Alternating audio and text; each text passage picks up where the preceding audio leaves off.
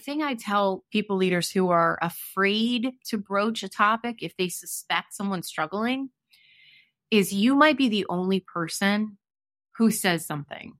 So please know that. Please know that you have the ability to potentially save a life. And the one thing you shouldn't be taking on is saying to yourself, I can't fix it. I'm not a therapist. You don't have to fix it. The key here is to say, I know you to be this personality, bubbly, happy, engaged, energetic. I see you that way, but the person that I've been interacting with the past week isn't that. Are you okay? And then just shut up. Are you okay? And just create that opening, that access, and just listen. The power of listening is so profound. Welcome to today's episode of Unleash Thyself. I am your host, Konstantin Morun, and with me today I have Michelle E. Dickinson. Michelle is a passionate mental health advocate, TED speaker, resilience mentor, and a published author. Prepare yourself for an unforgettable conversation that's sure to leave a lasting impression.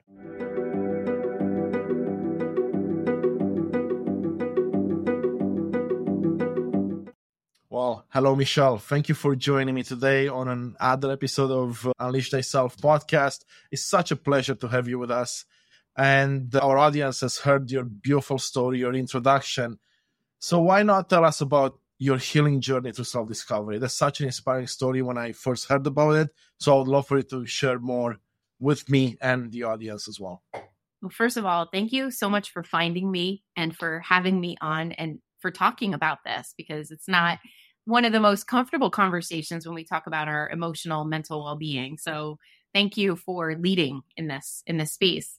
Oh my goodness. So where do I start? So like you, I spent many years in a corporate role, and I never really spoke about my challenging childhood because it was something that I just was proud that I had overcome and became a contributing member of society. You know, I grew up with a mom who had bipolar disorder. So that meant rapid cycling of manic highs and lows. And so that affected me in my entire childhood. It shaped me. When one member of a family has a mental illness, the entire family unit suffers. But I didn't know any different. I just was like, okay, this is my life and I will navigate. Children are very resourceful. Yes. But there was a lot of abuse. There was a lot of physical, mental, emotional abuse. And so, like I said, I was just happy I emerged from it and was able to get a good job and work in a good, industry. That story was left dormant within me. And until I found myself telling a colleague about my mom, and she nominated me to give a TED Talk on our closed TED stage. So I, for the first time in many, many years, found myself telling the story to all my peers about what it was like to love someone with a mental illness. And that changed everything for me. Like, that literally changed the trajectory of my life. Before that, I thought I was going to retire in the sunset after a nice long career in a corporate job, and that's it. But I got really connected to the power of storytelling and how many people felt connected to me because I told my story. And so that led me to write my memoir, and that led me to become an advocate, and that led me ultimately to leave the industry and start my own company. What a great story, Michelle. And how, when you went on the stage for the first time to share a story that was so difficult to share, what did you feel in the moment and right after it? It must have been, of course, a tough experience, but also empowering at the same time. Always struggled with insecurity and not feeling like I was good enough. You know, when you have a mom who struggles emotionally, she's absent from you, so not there to reassure you. So confidence was a big issue for me. So stepping on the stage was terrifying, but also liberating. I was like, wow, I actually have something to say and people are listening to me. So for me in the moment was incredibly powerful, of course, terrifying, because, you have to speak without a script for 10 minutes and you have to capture the audience and you have to be very well versed in your talk. So it was a huge growth opportunity challenge, but I was really proud that I was able to do it. It's beautiful. I love the story. And Did you find yourself wanting to do more of that as soon as you ended or as soon as you were completing the first conversation on the topic? Or did it take a bit of time for you to kind of come to terms with the fact that, you know what, this is a story I can share with even more people. I can build on it and I can have such a big impact on others' life? That's exactly what you just said, right? So people started to come out of the shadows and want to talk about what I shared because it was relatable, whether they struggled themselves or they had someone that they loved struggle. So that relatedness was like really powerful for me because that was a 10-minute talk. So I said, wow, if I could do this in a 10-minute talk, what could I do if I wrote a memoir? How many lives could I touch if I wrote my story, if I actually published a book and put it out there? And so that's what inspired me to go on and say, no, I need to expand on this story and have people know the full breadth of this experience. That's amazing. And when it comes to, of course, your healing journey through self-discovery, I would imagine, at least looking at myself and how I'm going through my self-discovery, it feels like a never-ending story. You always discover new things and you dig deeper and you find more and more. Have you felt the same way? Because, of course, you've been on your journey of self-discovery and healing through that for a lot longer than I have been. So I'm curious to see your take on, are you still finding new things today? Are you still working on things to improve within yourself? Oh my goodness, yes. It's a never-ending onion with layer upon layer upon layer. So yeah, as much as like I put myself through a lot of self-discovery work, I was in clinical therapy when I was diagnosed with depression because I had 2 failed marriages. There was a lot to unpack as to why. So I did a lot of healing there. I did Tony Robbins work. I did landmark work.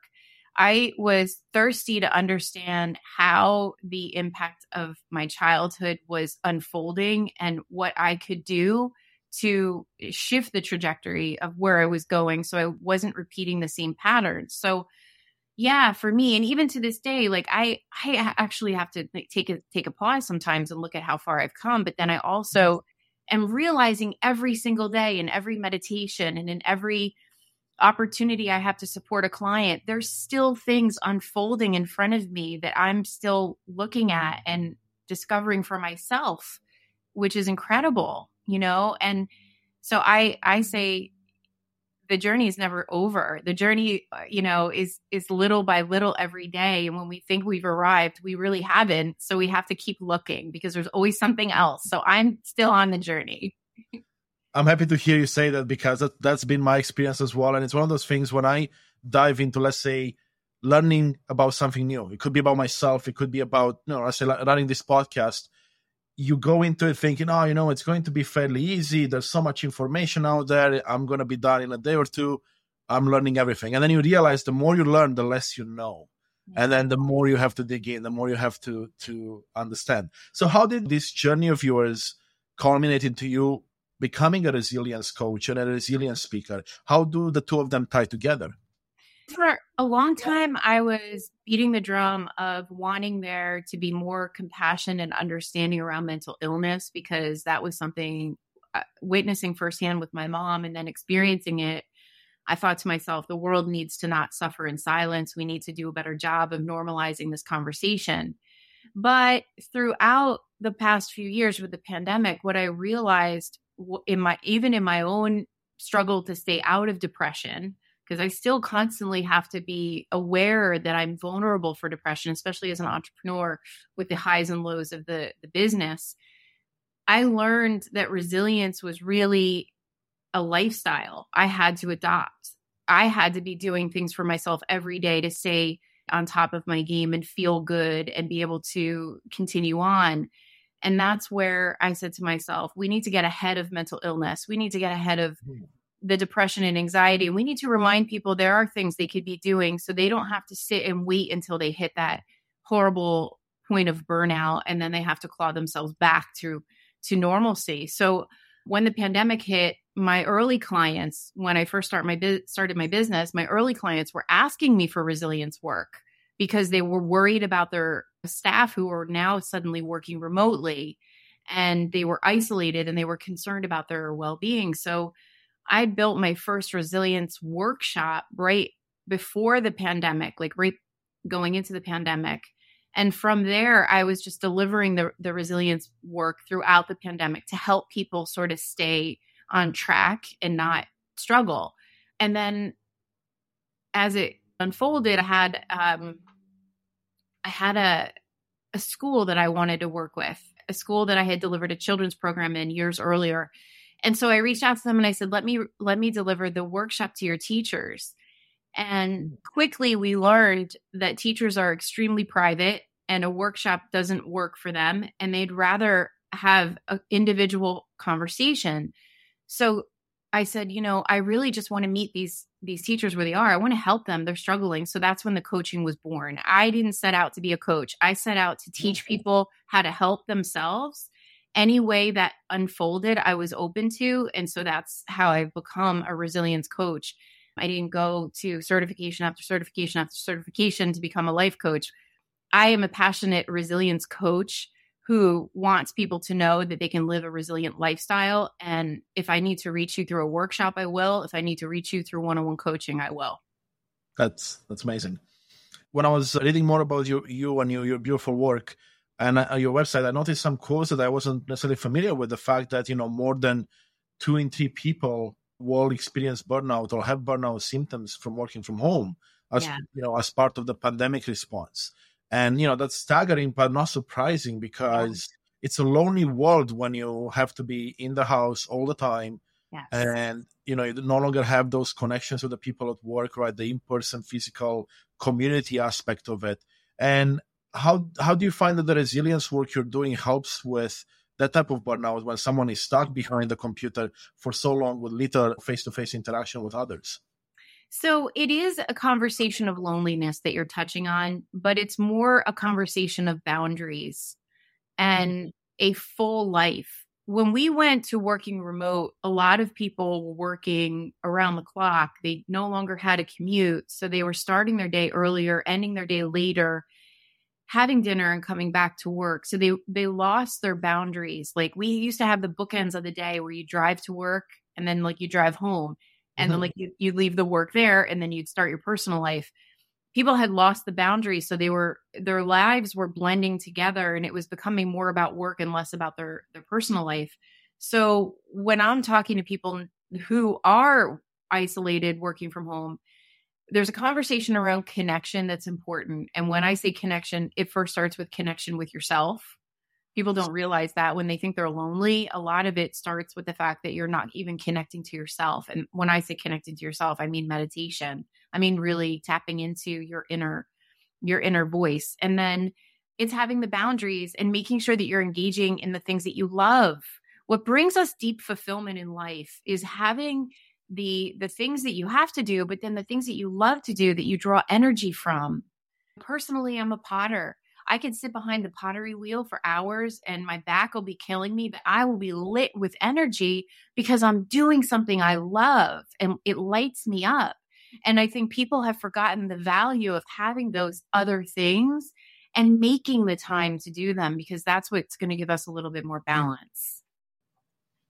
Exactly. I like what you said there because looking back at the things I like to do, my friends, my family, my partner and others, it is true. The more you do things that you enjoy doing, the more balance you can bring into your life. Yes. And then you can get more energy to do those less desirable actions, right? Maybe your chores, maybe, going to work, whatever it might be.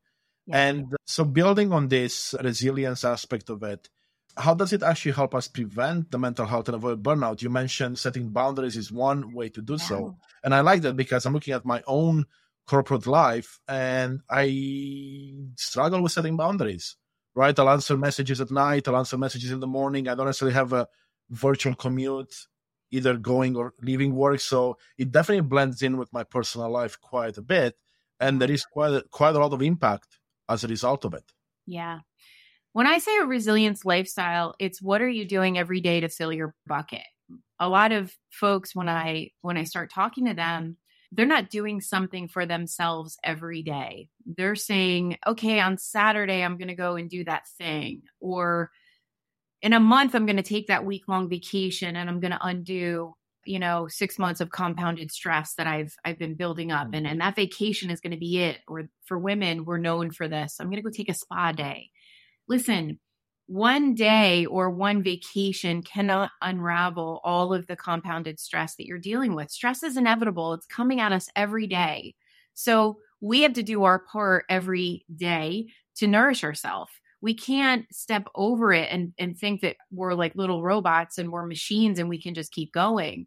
So when I say preserve mental health and emotional well-being, it is a daily practice. It starts with, how do you start your day?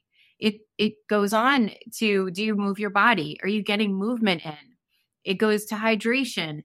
It even, means, what does sleep look like? Are you getting enough sleep? Are you coming at the day half full because you haven't slept? And then how do you expect yourself to be able to deal with the stress of the day? So it's all the little things that add up. And so what I like to do is sit down with people and say, hey, let's just do an audit of what you do. Let's highlight what the good is that you're doing in your routine and see what kinds of small shifts you can make to feel better. To improve. That's a really good way to look at it, because looking at my life again, because I know myself, every time I have a better routine in the morning, during the work hours and beyond, it makes my days that much more fulfilling and easier to go through. And then at the end of the week, you're not like, oh, and now it's time to catch up on sleep, or now it's time to catch up on me time. Yeah. Right. And, for example, from my life, I started incorporating walking my dogs either during meetings when I don't have to speak, so I can just listen, or during lunchtime. And just that exercise of half an hour going out, even though it's cold here in Canada, it energizes me for the rest of the day. Because in the past, I would do, let's say I would have a heavier lunch and not walk and not do any exercise, and then I would feel lethargic for the rest of the day. And that impacts both my work and, of course, my personal life beyond, because 5-6 o'clock comes around and you're like, well, I don't want to do anything. I'm going to go on the couch and watch TV. So I'm really happy to hear that. And when you're thinking about the clients you work with, be it corporate organizations or individuals, what are some of the most common challenges you see people face? You would be surprised, Constantine, how many people have nothing outside of work and family responsibilities. How many people don't have a hobby? How many people don't have a passion? Or if they do, they've forgotten about how passionate they were. Because if you think about it, we have these lovely devices that are notorious for sucking time. Yes. So when you sit down to relax because you're tired, this is what you're doing. You're not thinking about, oh, I think I'm going to go paint, or I think I'm going to go read that book that I really want to read, or I think I'm going to go take that class, because this thing takes up a lot of the downtime that we have. So it's about being intentional. If you know you love to play the tuba, make the time to go play the tuba, and don't think, oh, well, I'm not going to be in an orchestra, because it doesn't matter if you're in an orchestra. You're playing it for the sake of playing it. You're doing something you know you love that's going to light you up.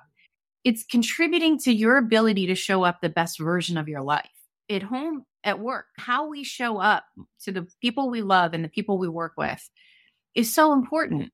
So what are you doing to fill your cup in terms of doing stuff that you love, not only the stuff you have to do, like the chores, like work? So when I literally sit down with people, the first piece of homework most of them have to do is like start looking around for the thing that they're going to do. Like, what is the thing that you want to engage in? What is the thing you want to start researching? What lights you up? Well, I don't know. We'll start getting curious about that, because that's where we get to create a little bit more balance. So your life isn't just like being on a hamster wheel. So there's that. And then the other thing is, a lot of people fall into their day. I don't know how other another way of saying it is, they're falling into their day. They wake up, they hit snooze, they hit snooze, they hit snooze, and then they rocket out of their bed. They rush through their routine, high cortisol levels, high stress, immediately get in their car, go to work. And then stress is waiting for them. So they're not taking any time for themselves. They're not taking a pause for themselves. They're not even having a cup of coffee and reading a book and just being quiet, being peaceful for that few moments before they start their day. So, one of the things I say, like, could you introduce a morning routine? And it doesn't have to be an hour. It could be 15 minutes, but something for you to just clear your head and take a deep breath and set an intention for the day. Maybe say a prayer or do a meditation or practice gratitude, whatever that looks like for you. But don't fall into your day, because that doesn't set you up to have a good day. So let's try to set you up to have a good day. We all deserve that. Exactly. I really resonate with both of those parts that you mentioned, right? Because especially during the pandemic, working from home, working for a large corporation where you're responsible to bring the best version of yourself day in and day out, Yep. you forgo a lot of those morning, afternoon, and evening routines, because I'll wake up and I'll jump right into my email, right into the meetings, because, work ethic. And maybe that's what I was trying to, fool myself into believing at the time. And then I realized that as you add small things in the day, like you mentioned, you start having compounding effects over time. Again, to the same point you brought up, which is amazing to see down the road, because in the moment you won't realize, it's like, oh, why am I spending 10 minutes meditating or just relaxing and enjoying a cup of coffee or a light breakfast or whatever the case might be, or even a walk, right? I might walk my dogs before work. And then you realize at the end of the week, all of a sudden my mind is more clear. I have more energy. Yeah. I'm more in touch with myself, but I can also talk to people longer. I can be social because I'm not burnt out. Yeah. Day in, day out, week in, week out. For your listeners, so here's a little thing that they can do. Ask yourself on a scale from 1 to 5 what your energy level is. I say if it's below a 3, you need to make a change. Then ask yourself on a scale from 1 to 5, what's your stress level? I say if it's above a 3, then you need to make a change. So those are the two barometers that I always use with my clients. What's your energy? What's your stress? And if those two are in the wrong direction, the definition of insanity is doing the same thing and expecting a different result. So you have to take a step back and say, I got to get my stress levels down. I want to get my energy level up. I want to have good energy for the things I love, like my loved ones when I come home from work. So what could you do to be correcting those two things? We have the ability to shift that. With knowledge, it comes great power. So I always use those two as examples of, you gotta then take a step back and say, what can I do differently?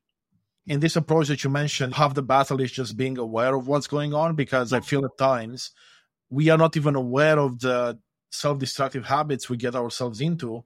Right. And then we don't realize that the stress level is at the height of a 4 or a 5. Right. And then by the time we realize, we're burnt out, or something else has gone wrong in our life. It's so true. And you cannot run at a stress level of a 5 for a long period of time without your body starting to break down. Stress manifests itself in the body physically through dis-ease or disease.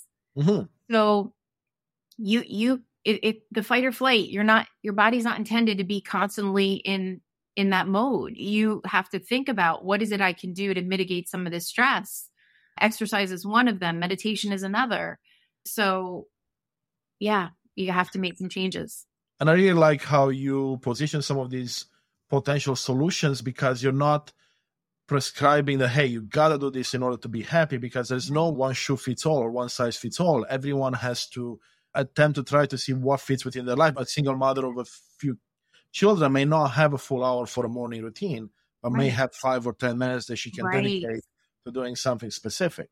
Right. Same with, let's say, someone like a man that, for example, is looking after children as well, a single father.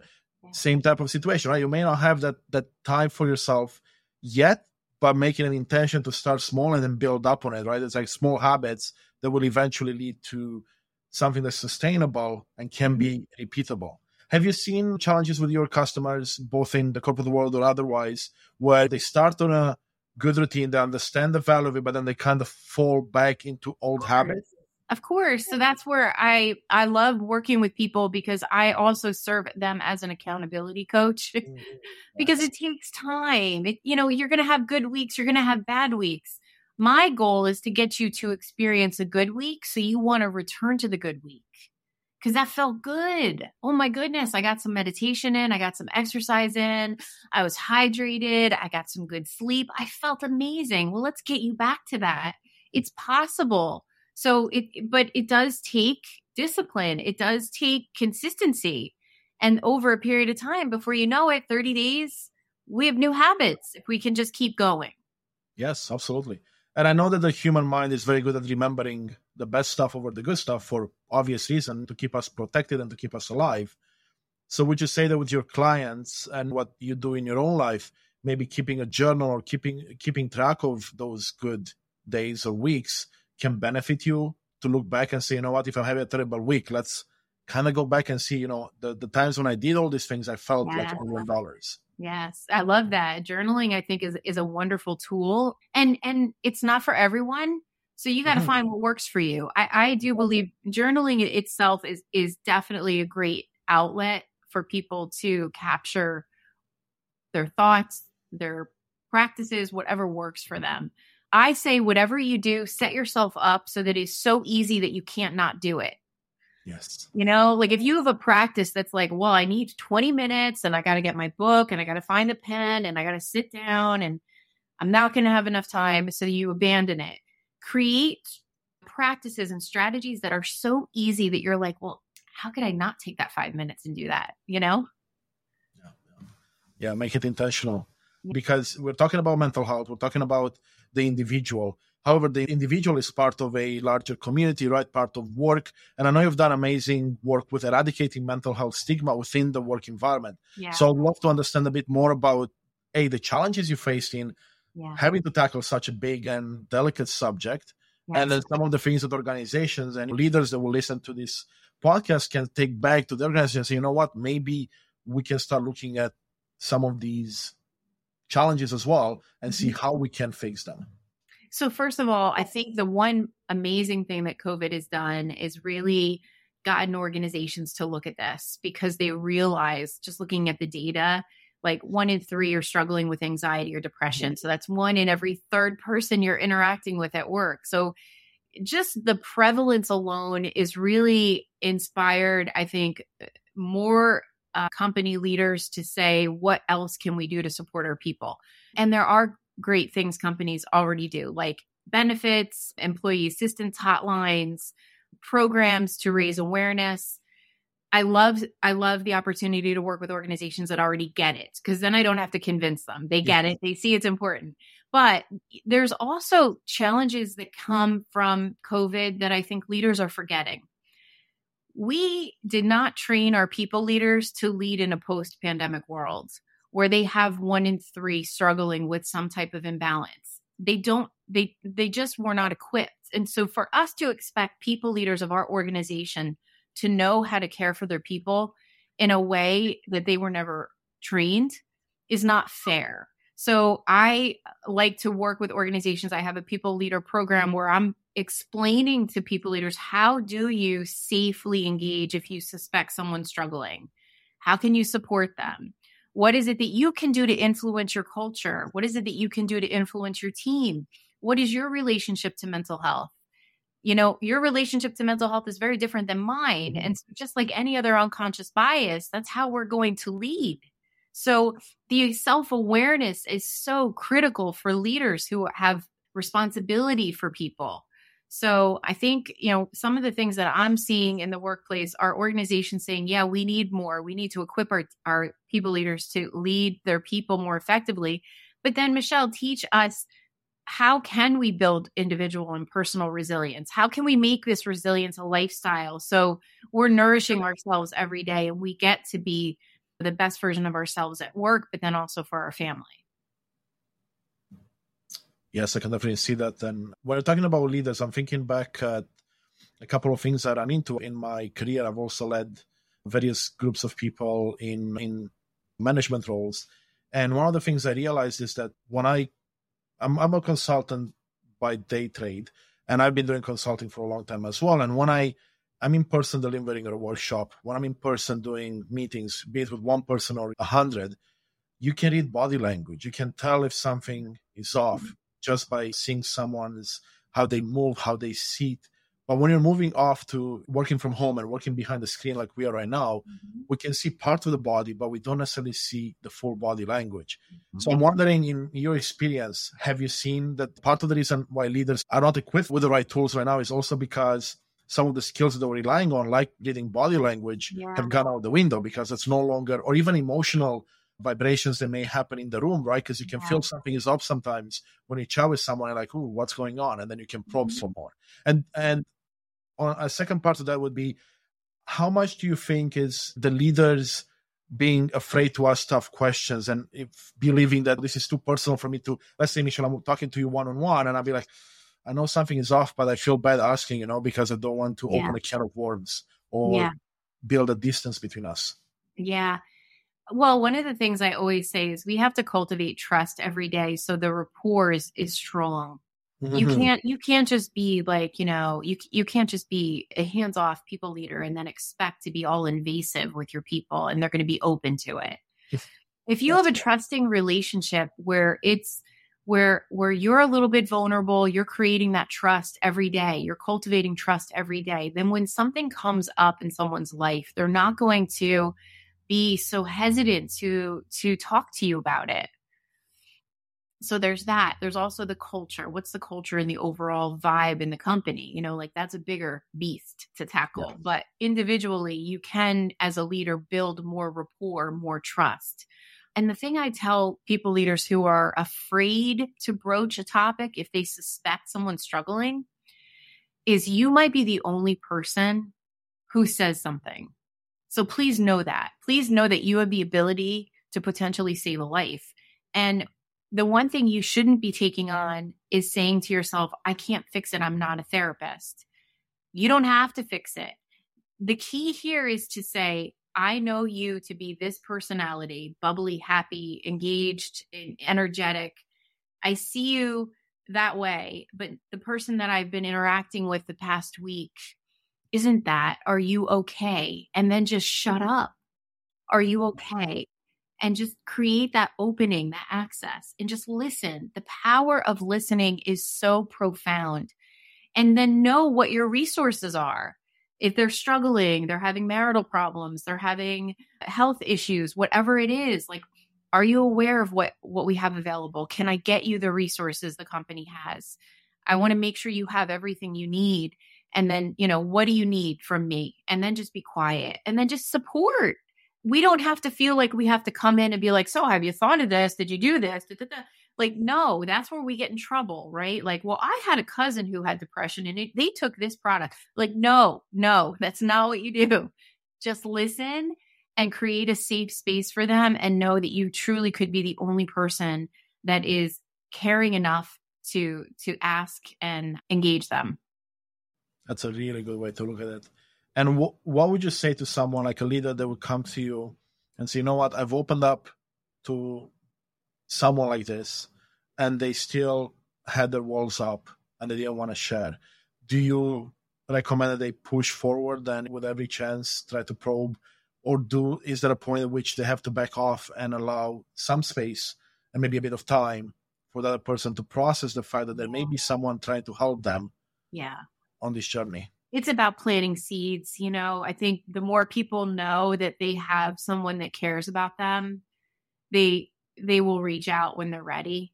I think the worst thing you could ever do is try to pry and be invasive. And you need to meet people where they are. I mean, that's what I say all day long. Like, you have to meet people where they are. And the biggest mistake too, that believe it or not still happens in the workplace, in the corporate world, is people manage for performance when they know it's an emotional challenge that they're dealing with. So don't go managing for performance in that situation. You will further exacerbate the poor person's situation. You just want to make sure that you're acknowledging, I just don't see the person that I know you to be. Are you okay? Okay. So a thought came to my mind listening to us talking about what leaders could do to make their life easier and better for those that they manage and they lead. But how about on the flip side? If, let's say, I have a leader that may not be there yet, they may not be as open or curious, as an employee, can I do something to open up to a leader and say, hey, I'm struggling with this? I know that's even tougher than someone asking me that. But I wonder, is there something that people can do to bring more awareness of this, similar to what you've done in your workspace to eradicate the mental health stigma? And I know that's a very scary thought, right? Because I'm thinking of my work life. Can I go to my manager and say, you know what, I'm struggling with this? And so I'm wondering what your thoughts on that are and how you've helped your customers or clients Yeah. and normal coaching to work through that? So there's a couple of things. If you're an employee that's struggling and you just don't feel like you have a rapport with your leader, or that they're open, or that they would be, that it would be a safe space to disclose that to them, then don't. Go and find and talk to an HR professional and disclose it to them. So that would be the first thing for the individual that's struggling, Yes. right? Like, because we all have those leaders who just are not emotionally aware. They're not self-aware. They're not even clear about their own mental health. So you just don't feel comfortable talking to them. So talk to an HR professional in your organization would be the first thing. If you wanted to, from a grassroots perspective, create change in your organization, consider a mental health employee resource group. That's what we did when we were at one of the biggest Fortune 500 companies. We said, hey, how do you change and eradicate stigma, create more community around this topic so people feel less isolated? How do you do it? Well, let's create an employee resource group, informally or formally. So we created it informally, and then we went to HR and said, hey, can you help us formalize it? And they did. Just like any other affinity group, Hispanic ERG, African American ERG, Yes. women ERG, like whatever. If you have a few people that you know who would be willing to champion a community that could bring people together to share resources and support one another, well, what a beautiful community you could create for your company. Absolutely. That's such a great idea, because then you're not looking at others to change. You're just changing yourself in your own environment, and you're bringing change to others, and at that point, you're inspiring and empower others to, you know what, maybe I can do something with the struggles I'm facing. It might not be mental health, it might be something else. And all of a sudden, people are building these communities, these groups that can help each other out. And I like what you said, because it looks like it starts with you, right? It's no one is going to do the work for you. Yeah. You may need help, in the form of a mentor like yourself, or maybe a leader that acts as a mentor. But at the end of the day, you can get all the knowledge, all the information you could possibly have. And if you don't put in any of the work, it doesn't matter. So peer communities are so helpful, because peer communities bring people together who have struggled with a similar thing, including those who have come out of it on the other side. They represent hope for the person who might be going through it. So you consider someone who had a bout of depression, who's like, yeah, I want to be part of this community. Well, you have someone who's in it, who sees that person in their own company navigated it, came out the other side. Like, I would be inspired by that. Well, how'd you do it? What resources did you tap into? I want to know, how did you do it? Right? You're bringing these people together and they're supporting one another. That is a beautiful thing. Absolutely. Yes. I love that. I love that. And I believe that we need more of it in the workplace, right? Yeah. Looking back at the various jobs I've held, Fortune 500 and Fortune 20 companies, you definitely could use more of that. And it opens up, it allows you then to feel less lonely as well. Back to our point with COVID, and it created that feeling of loneliness and setting boundaries, because now this becomes something possibly even fun you do, right? Because you feel like you're making an impact, not just in your life, but in the life of others. Yeah, for sure. For sure. And people fundamentally just want to feel connected, and they want to feel gotten, and they want to feel understood. So if you have a space like this for people in the workplace that they feel like they can connect with, I mean, you're doing your whole workforce a good thing. Yeah. And the more people share, the more others will feel empowered that they can share as well. So it kind of goes back to your story when you started with a TED Talk. You did it for 10 minutes. I bet a lot of people felt like, you know what, if Michelle did it, yeah, and I felt inspired by her story, maybe it's time for me to share my story or right. stories. Yeah, and we learn through those stories. We see little shreds of ourselves in other people's stories. So storytelling, when we can relate with those people, right? Like it's a coworker, it's a friend, acquaintance, someone that, it's not like a pop star or a politician that's so far detached from what I am that maybe I can't relate, but it's someone I can see and, has gone through similar struggles as me in life. Yeah, for sure. And one of the things I recommend my clients do is get the senior leader who's courageous enough to say, I once was crippled by anxiety. let me go first. Let me tell you, like, you want to create a culture change. You get a senior leader to sort of tell one on themselves and make it more real and more human. At least you'll get other people talking about the fact that they came clean and came out and told that story. But more importantly, you're creating a ripple effect of other people feeling less ashamed that they struggle as well. Exactly, and you're leading by example. Then, right? You're showing that no one has to be perfect to get higher up on the ladder. If that's your goal, right? Like, people don't need to feel like they need to have their life in order to be happy, in order to get themselves to the next level, to unleash the better version of themselves. Yeah. And when it comes to the work you've done to eradicate mental health stigma in the workplace, what were some of the biggest challenges you faced in doing so? Because I would imagine it wasn't always just, go up, up, up. No, It has some challenges. I mean, it's hard. It's like, I've met organizations that have all these great intentions written on paper and you promoted on boards throughout the organization, but then what are they actually doing? What are the actual steps they're taking beyond the, visual, I guess, preaching, right? Yes. So I think when organizations truly are walking the walk, putting dollars behind their efforts to really create compassionate environments, raise awareness, create a sense of community, make sure there are no boundaries with people accessing care. I think one of the biggest challenges too we have is, like, you can promote mental health all day long and you can say, here's the 800 number. But then if an employee goes and tries to access care and they can't for 2 months, you got a fundamental problem that you have to really step back and say, wow, like, our people are finally getting the courage to access care and they can't get it for several months. Like, that's a problem. We got to fix that. So I think it's all the little things that make a difference. So really walking the walk and leading the way and clearing the path for people is so important. Yes, I can definitely see that. That's a tough subject, right? Because it's still, I believe, to this day, a tough one for people to open up about, of course, because you become vulnerable in the situation, right? It may appear that you're weak. It may appear that all of a sudden now you have problems that people didn't know about. Yeah. And by having an organization that empowers you to, or at least allows you to have open conversations and not reprimand you for it, I think that's a huge step. Because I believe a lot of people, and talking to some of my coworkers in previous workspaces as well, it's tough to come out with certain things because you're afraid that you're going to lose your job, and or you're going to be looked at as the crazy person in the room, or otherwise, right? And what would you say to someone that comes to you with those fears, right? Oh, I don't want to open up to my manager despite them asking me how I feel because I'm afraid I'm going to be seen in a different light. I'm afraid I'm going to lose my job. Yeah. Well, I can speak to that firsthand because I experienced it. I think that's also a reason why I am so passionate about this.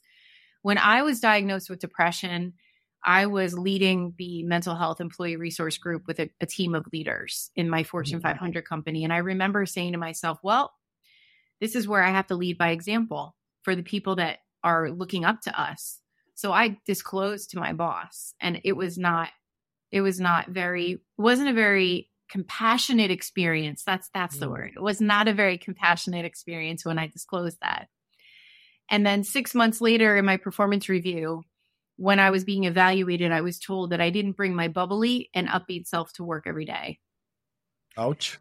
I know, right? So in the moment though, Constantine, I was really upset. I was mad. I was shaking. I was pissed. I was like, how dare you evaluate me on being bubbly? Right? Yeah, like what's the scale there? Oh, so awful. So in my case, like I was upset, but now looking back on it, I can vividly see, as crappy as that was a 100% reflection on her relationship to mental health. She had no emotional awareness, no self-awareness, no compassion, no empathy. In my opinion, to be able to say that to me in a performance review, I can now look back and say, you're the problem with leadership. That's not what you say to somebody. So if that happens to someone, take a step back and recognize it is so not about you. It is so a reflection of that leader and their inability to lead from a compassionate place. So just recognize that. And like I said before, check in and ask yourself, is this a safe person I feel comfortable disclosing to? Or do I need to go to my HR professional who I feel a little bit more comfortable with? Really, you have to choose where you feel comfortable disclosing and if you feel comfortable disclosing. Because I would imagine an experience like the one I just described is not only emotionally draining, but it can really impact your ability to come out clean next time to someone else because you felt judged, you felt Totally. right. It's like, Totally. So yeah, I mean, at that point, I wonder, have you, I'm assuming you thought about, okay, this is not a place for me to work at anymore because of the environment, right? Because usually they say people don't quit a job, they quit their manager or they quit their leader. Yeah. Sometimes we don't have that luxury because, let's say, we're in a recession like we are now, or tech firms are laying off. So what can someone do in this scenario? So they see that review like you did. What can you do? Do you take it up a step level with the new management team? Do you go to HR like you said? It's quite tough, right? It's a choice where you want to put your energy. And in that case, for me, I just said to myself, I also believe, though, I have a different belief system because of all the work I've done, that life is truly happening for me and not to me. In the moment, in the moment, I felt quite the victim. Like, how dare this happen to me? I'm a top performer. I've consistently been a top performer. How is it that you cut me at the knees when I'm having a really hard time in my life, right? Going through divorce, like not easy stuff. But I also was able to pull myself together and recognize that life is truly happening for my highest good. And it's happening for me, not to me. Even though in the moment it was really crappy, I knew I was not destined to stay there. And the rest unfolded beautifully. And that experience shaped me into and redirected me to the work I'm doing. Yeah. So seeing it the way you mentioned it is, I think, is critical. It's for you, not to you, because it's a lesson that you're learning on even in the most basic level. The way I see it now, based on how you described it, it's like it's a lesson on how not to treat other people. Even that's the only lesson. That's already impactful enough. Oh, I will never forget that. I will never forget how horrible it felt to not be extended compassion. And that touches on another subject that I know you love to talk about, which is cultivating compassion in the workplace and beyond. Yeah. So maybe we can touch a bit on that. And how have you seen some of the, the best leaders or individuals show compassion to others?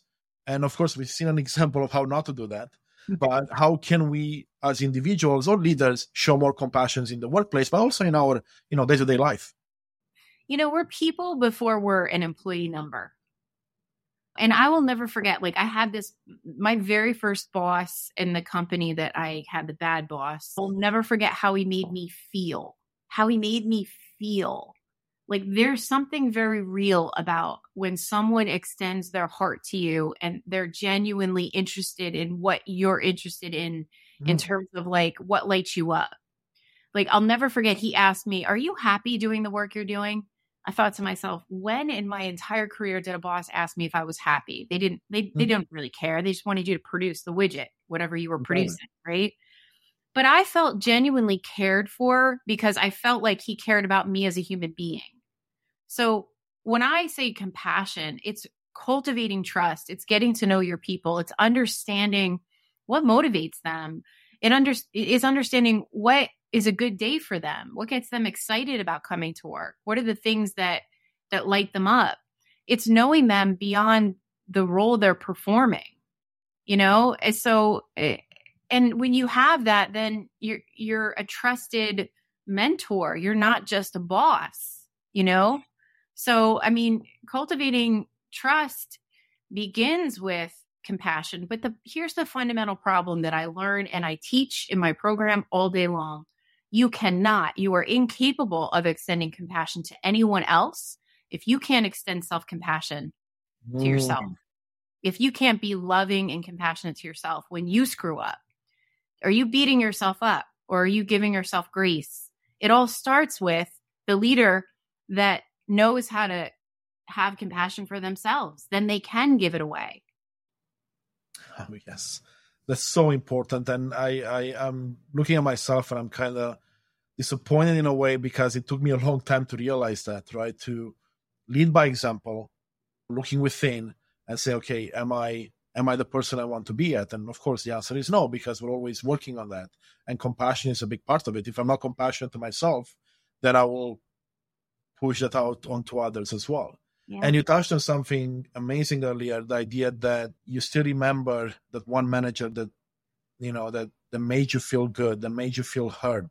And I read a quote recently, essentially summarizing it as the idea that you remember people based on how they made you feel. Yeah. So either good or bad, or, empowered or inspired, or whatever the case might be. And there's such a beautiful example of that, because those are the people you hold dear in your heart, and you're like, you know what, I want to be more like that person. Yeah. Because they made me feel good. They made me feel heard. They made me feel, you fill in the blanks. And then we can learn from them, and we can do the same thing and bring that in our personal life and, of course, our work life. And I also like the idea that at the end of the day, you're not my customer. You're not my coworker. You're a human being. You're just like me. Yeah. Of course, you have your own challenges, your own things in your life. But at the end of the day, let's see that we're talking to another human. It doesn't matter if they're my customer, my coworker, or my employee. Yeah. It's so true. It's so true. It's like, I'm so present to this. It's like, and don't beat yourself up. Like I hear you being very judgmental. Like our journeys are always perfect. Even when we realize things we wish we would have learned earlier. Like I say to other people, like, I started my entrepreneurial journey, a couple of years ago, and I say, oh, I wish I would have had the courage to do this years ago. And they say to me, but no, Michelle, you would have never gathered all that information and learned what you learned to now be able to apply it. So it's like, it really is perfect. So it's like, don't waste your time disagreeing with it, because where you are right now is where you are, and that's progress, and that's a good thing, So true. So I even think about all the journey, the leadership journey that I've had, and what I've learned about leading people, and what I've learned about being led well and not being led well. And I'm at the point now in my entrepreneurial journey where I'm about to scale my company and hire people. So I'm thinking about how do I want to lead? How do I want my people to be left feeling? I want them to have the most amazing experience working with me, right? So like all of this I wouldn't be feeling the way I feel if I didn't go through all of that. So it just gets me really present to like, I think I'm actually going to be a really good leader because of all of the adversity that I've experienced. And I know what it feels like to not feel appreciated. Exactly, because you've seen both sides of the coin, right? Yeah. Because if you've only experienced the good or only the bad, it's very hard to then say, well, how should I lead? Right. And I just am really committed that like, I just, people are people first, and it's a choice. Like, I think employers forget it is a choice. I don't care what the state of the economy is. It's a choice where people choose to work. It's a choice. People can make money. You could go anywhere and make money. You could do anything. It's a choice where they choose to decide that they're going to work. And we have to, I think it's sacred. It's something we have to treat differently. Yes. And people need to believe that as well, because I know a lot of people I know, and I've talked to friends, acquaintances, coworkers, sometimes don't realize that it is a choice, like you said. Because of, the fear of having to grow through polishing your resume and applying for jobs and interviews, and of course recessions you have to keep in mind, or the status of the market. But I don't think you're right. It is a choice, because at the end of the day, a job is something that takes up a significant amount of your time and energy. Yeah. And if it's not serving you, then why are you doing it? Yeah. And it's interesting because I coach a lot of educators, and right now we have a crisis in education where so many educators want to leave the profession. Mm-hmm. And I assert they don't want to leave the profession. They want relief because they are so stressed from getting it from every different angle. So I have the conversation with them. It's how they're being treated. It's their experience, but then it's also that they don't have balance. So, and it's a choice where they will ultimately go once they're able to make a clear decision, right? But I think when people feel like they don't have a choice, they need to take a step back and ask themselves, are they caring for themselves so that they can see clearly?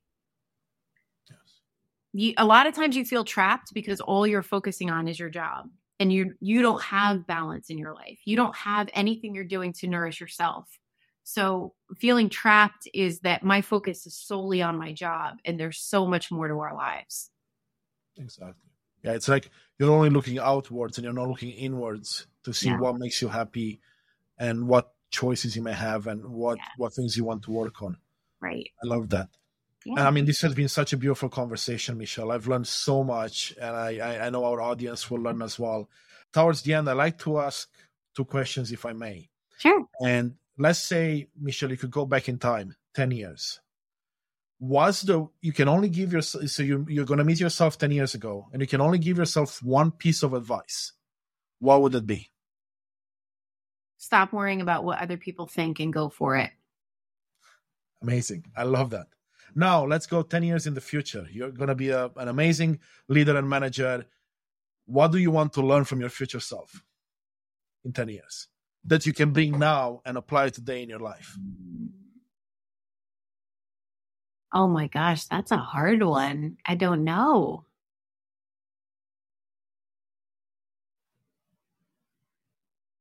That's a very, you stumped me. I don't know. What do people say? I mean, I guess like keep taking risks, because I think that, our society grooms us that like, to play it safe, maybe take more risks, maybe take the risks, like eat the chocolate cake. I don't know. No, I mean, I don't think there's a right or a wrong answer, right? It's one of those things. I'm thinking even now myself I'm starting to ask these questions more of myself. And if I looked at, 10 years from now, if I met myself, I would say, you know what? I want to bring whatever one thing that I'm excelling at then, bring it now and start working on it right away. It could be the morning routine I'm doing. It could be the way I speak to people, the way I listen, any of those small things that I can start working on improving now. Because I think based on our conversation right now and looking back at our lives, it didn't start yesterday that you looked at mental health. It started so much farther back.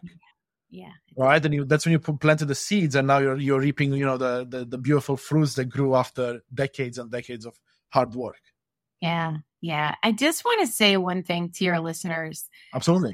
I think our society grooms us that all the answers we're looking for our lives are out there, when really we have so many of those answers within us, but we just need to slow down and just start to get quiet and listen for those answers, because we hold those. So don't fall prey to the fact that what you seek is external of you. It is within you. Such an important lesson. And I love that you mentioned that. And it's a perfect way to conclude this. And I want to thank you, Michelle, for your amazing stories, your amazing wisdom. And I've learned a lot, as I said, and my audience will learn as well, our audience. Thank you, thank you, thank you. You're welcome. It's been a pleasure. You're welcome. Thank you. Thank you so much for being with us today.